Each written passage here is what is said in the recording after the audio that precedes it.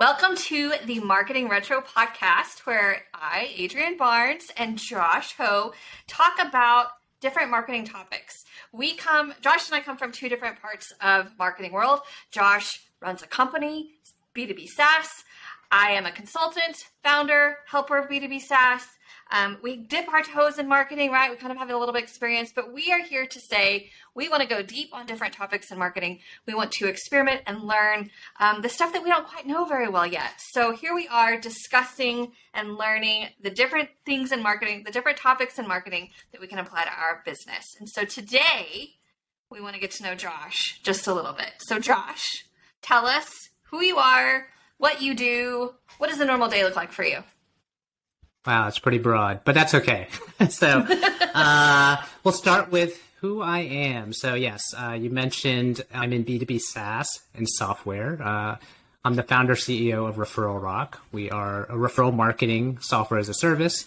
I'd love to change the way I explain that, as you always want to change your own positioning and messaging. But that's sort of what we do now, and what I think is well known as where we work in the marketing sphere.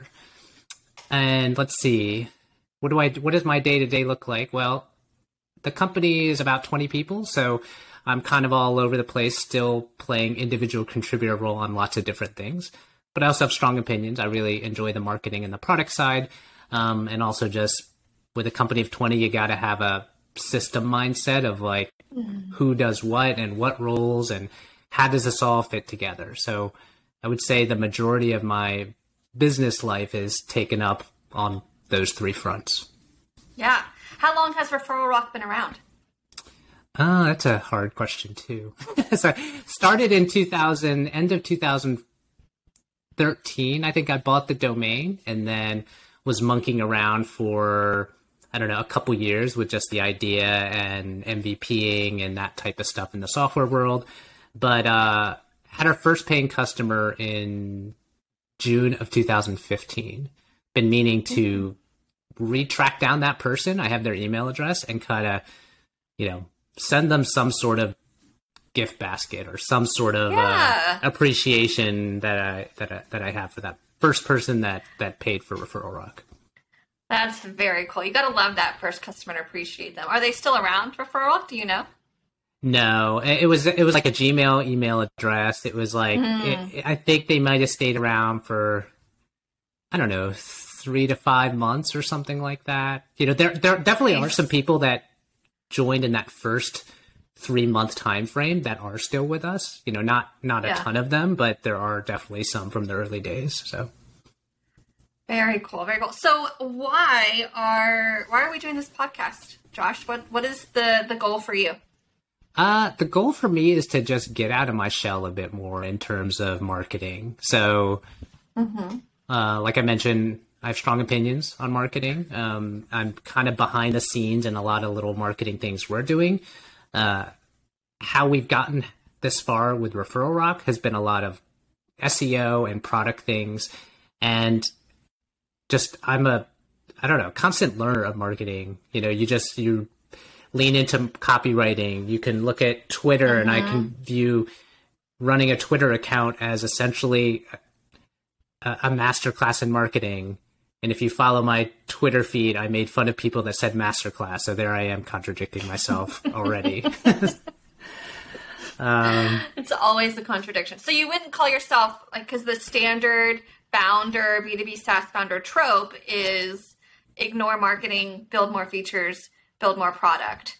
So you would say you don't fall in line with that? No, right? I definitely don't. So, as much as even though I did come from an engineering background and built first versions of the product and all of that, I was definitely quick to kind of connect the dots that it was really all about like distribution, right? And getting people in the door and selling them, and not selling them in a bad way, but just helping them understand to connect the dots of where your product and service could help them, right? So for Referral Rock, it was a pretty easy sell in regards to, hey, here's, what a referral program is supposed to do. Here's how you can run one, with our software versus everything else out there. So we definitely had an early learning into positioning, which I think definitely helped me. So I I always kind of try to connect the dots with people. So versus just being behind the screen and coding away and hoping people will throw money at it. So. Yeah, smart though, right? That's the smart way to go about it. So what do you think you are most proud of in terms of like Referral Rock and your success and growth so far? I don't know. That's hard. There's probably things on different fronts. I think probably what I'm most proud of is just getting to where we are, right? Like getting to the point of where have enough confidence in our software, in our team, in our market, that this isn't going to zero. So, right, like in the beginning, when you're first getting it off the ground, I think no matter what, there's definitely imposter syndrome, and there's other things that go on where you're just like, yeah, as fast as this started, this could just as easily fall down, right? And so I feel like I'm at a comfort level where it's not going to go to zero. And also, knowing more about my personality, like we didn't take any VC funding, so there's really nothing that can kill us. Now I'm going to probably jinx myself and say that, but even the pandemic and even all these other things, like we are a horizontal marketing play. So we don't tie ourselves to any specific vertical. So I think that is helpful. I think it's an interesting category that we have differentiated ourselves in. But I am excited about just doing more with it, right? There's a bigger vision, there's all these things, but getting to where we are in a position to, choose our own adventure, control our own destiny, is that's probably the part I'm the most proud of. Nice. I love that. Getting to choose your own adventure. And for a B2B SaaS company, especially bootstrapped like that, reducing that fear, not having the fear of going to zero. What do they say? You've built a good moat around you, right? Like that's a really incredible position to be in. Like that's really nice with the team of 20 already. So what are some of your goals? What are you hoping to achieve with this podcast? What are we going to let the people know that we're trying to reach for? Yeah, I mean, I think one of the big parts of, like I said, coming out of my shell from a standpoint of just, instead of just internally building the business, like the stuff I've talked about already, I think I want to make more noise in the marketing world. So I feel like I have a lot to offer. I think like I have a good, framework and engineering mindset, but also like I don't come from a traditionally trained marketing sense, like in terms of went to school for marketing or came bottoms up through basically a marketing specialist type of job and then leading teams, or I've never been part of an agency. So I feel like there's a lot of people out there coming from different angles, but I do feel like I have something to offer coming from a person that is frugal with their spending.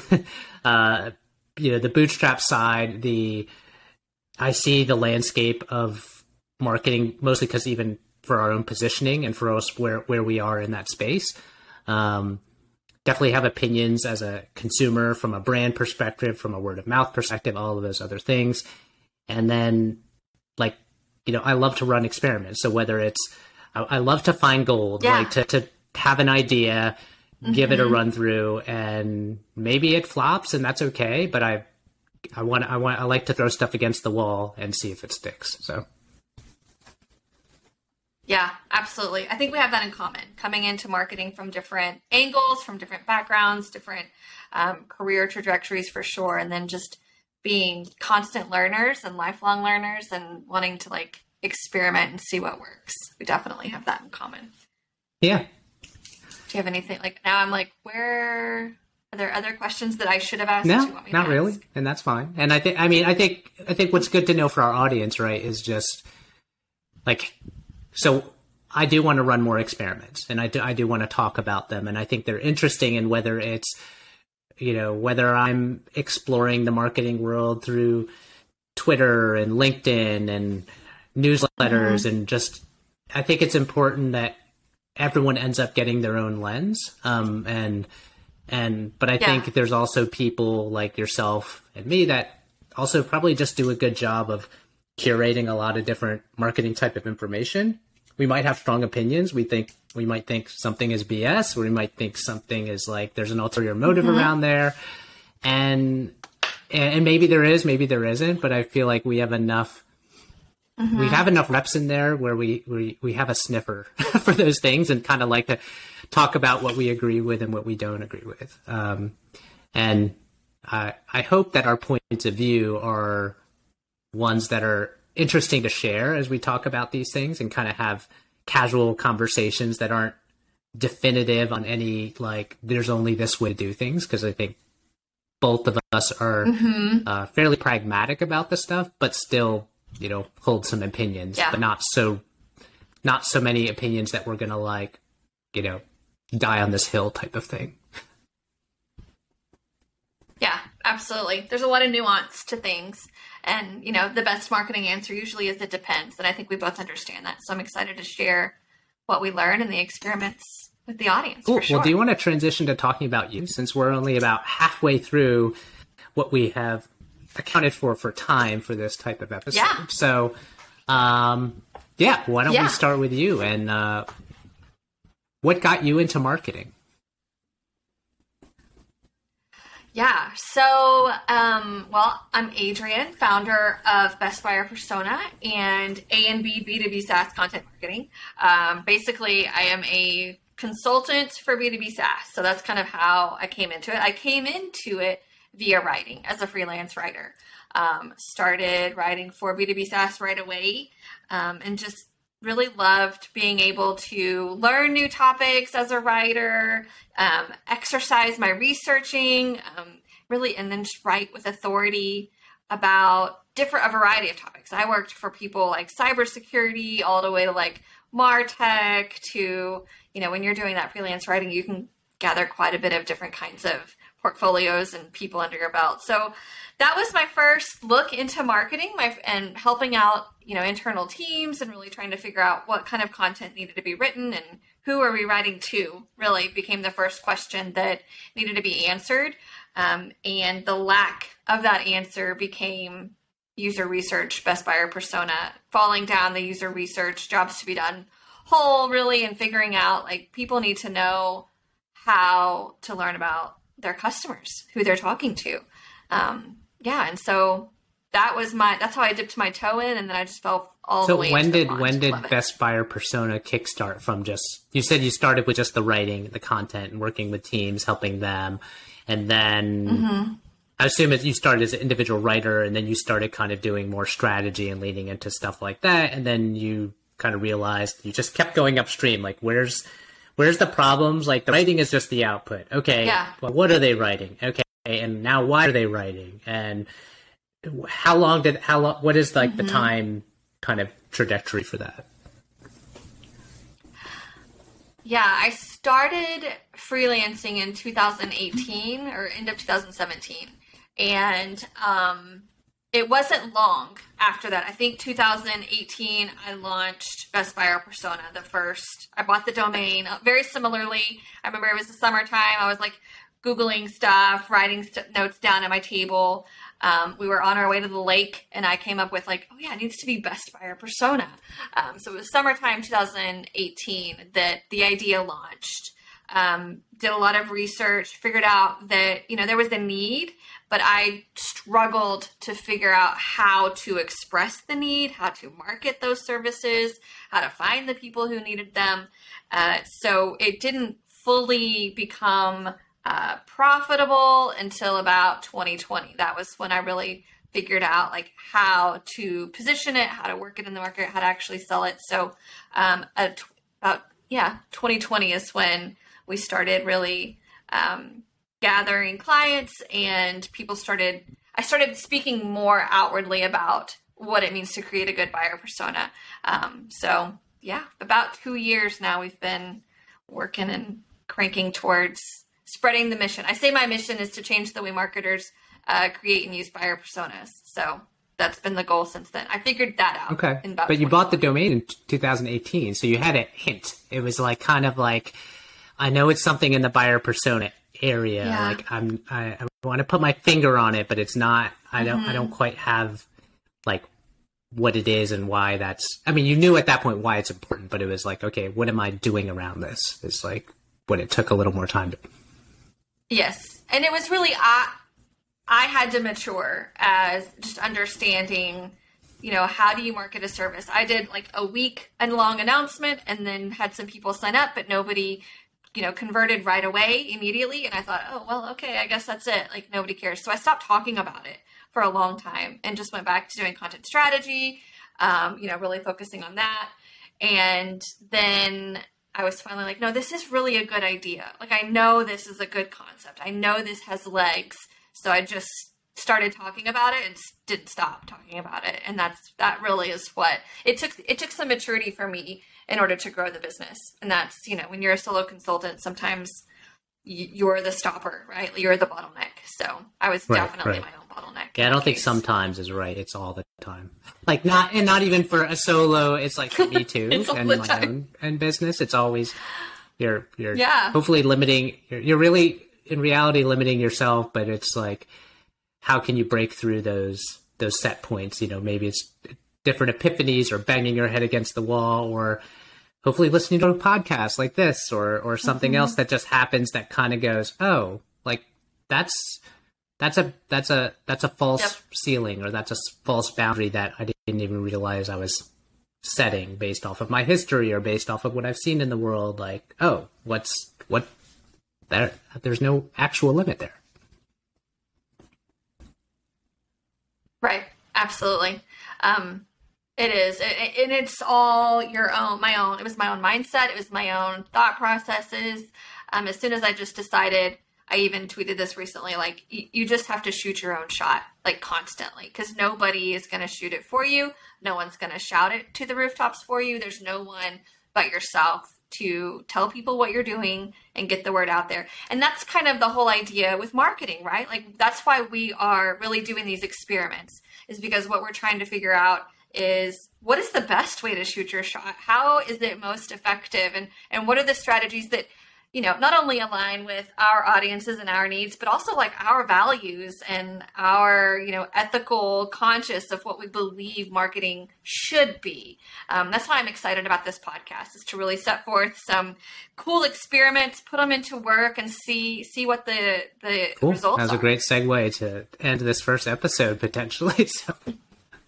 Yeah. So yeah. So, I mean, I think I'm excited about that too. Just the whole shooting your shot. I mean, I think that's a really important kind of maybe that should be in our intro as well. Just, but that's, a really interesting concept for people to think about, because I think there's a lot of people in the marketing world that just go into following a playbook because that's what they're being told to do, right? They don't ever kind of go further upstream and understand the why, understand the buyer persona, or take a shot at, once you do understand that, you're more open to just running, certain experiments. That's what makes marketing fun. Like that's what makes it a creative endeavor versus just like running a machine. So. Yep. The moment I decided there's no such thing as failure, there's only lessons to be learned, it opened up what marketing could be for me. It was very important to embrace marketing as an experiment. I did want to maybe end with one more tidbit as we round up this episode about what has transitioned into the Meet Josh and Meet Adrienne episode. But do you want to talk about how we first met and even what is buried in my email inbox right now? Oh my gosh. Okay. So we first met as friends on Twitter. I don't know how, where the interactions began, what threads. We had similar ideas. We were both somewhat opinionated in those ideas. And then that quickly went to the DMs and just talking and chatting and things like that. And then, Slack channels and, we had meetups and things like that. So that's how we met. But I recall Josh, speaking of being a freelance writer, shooting your shot, right? Like definitely a freelance writer shooting my shot. Josh really did spend a lot of time on SEO. His content was great.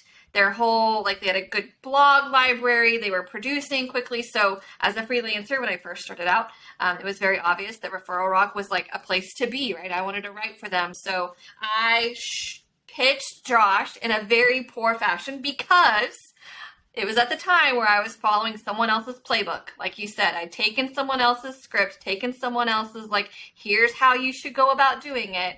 And I pitched Josh an email. It wasn't authentic to me. It wasn't authentic to how I feel or the way I write. It wasn't my tone of voice. I was basically taking from somebody else's playbook.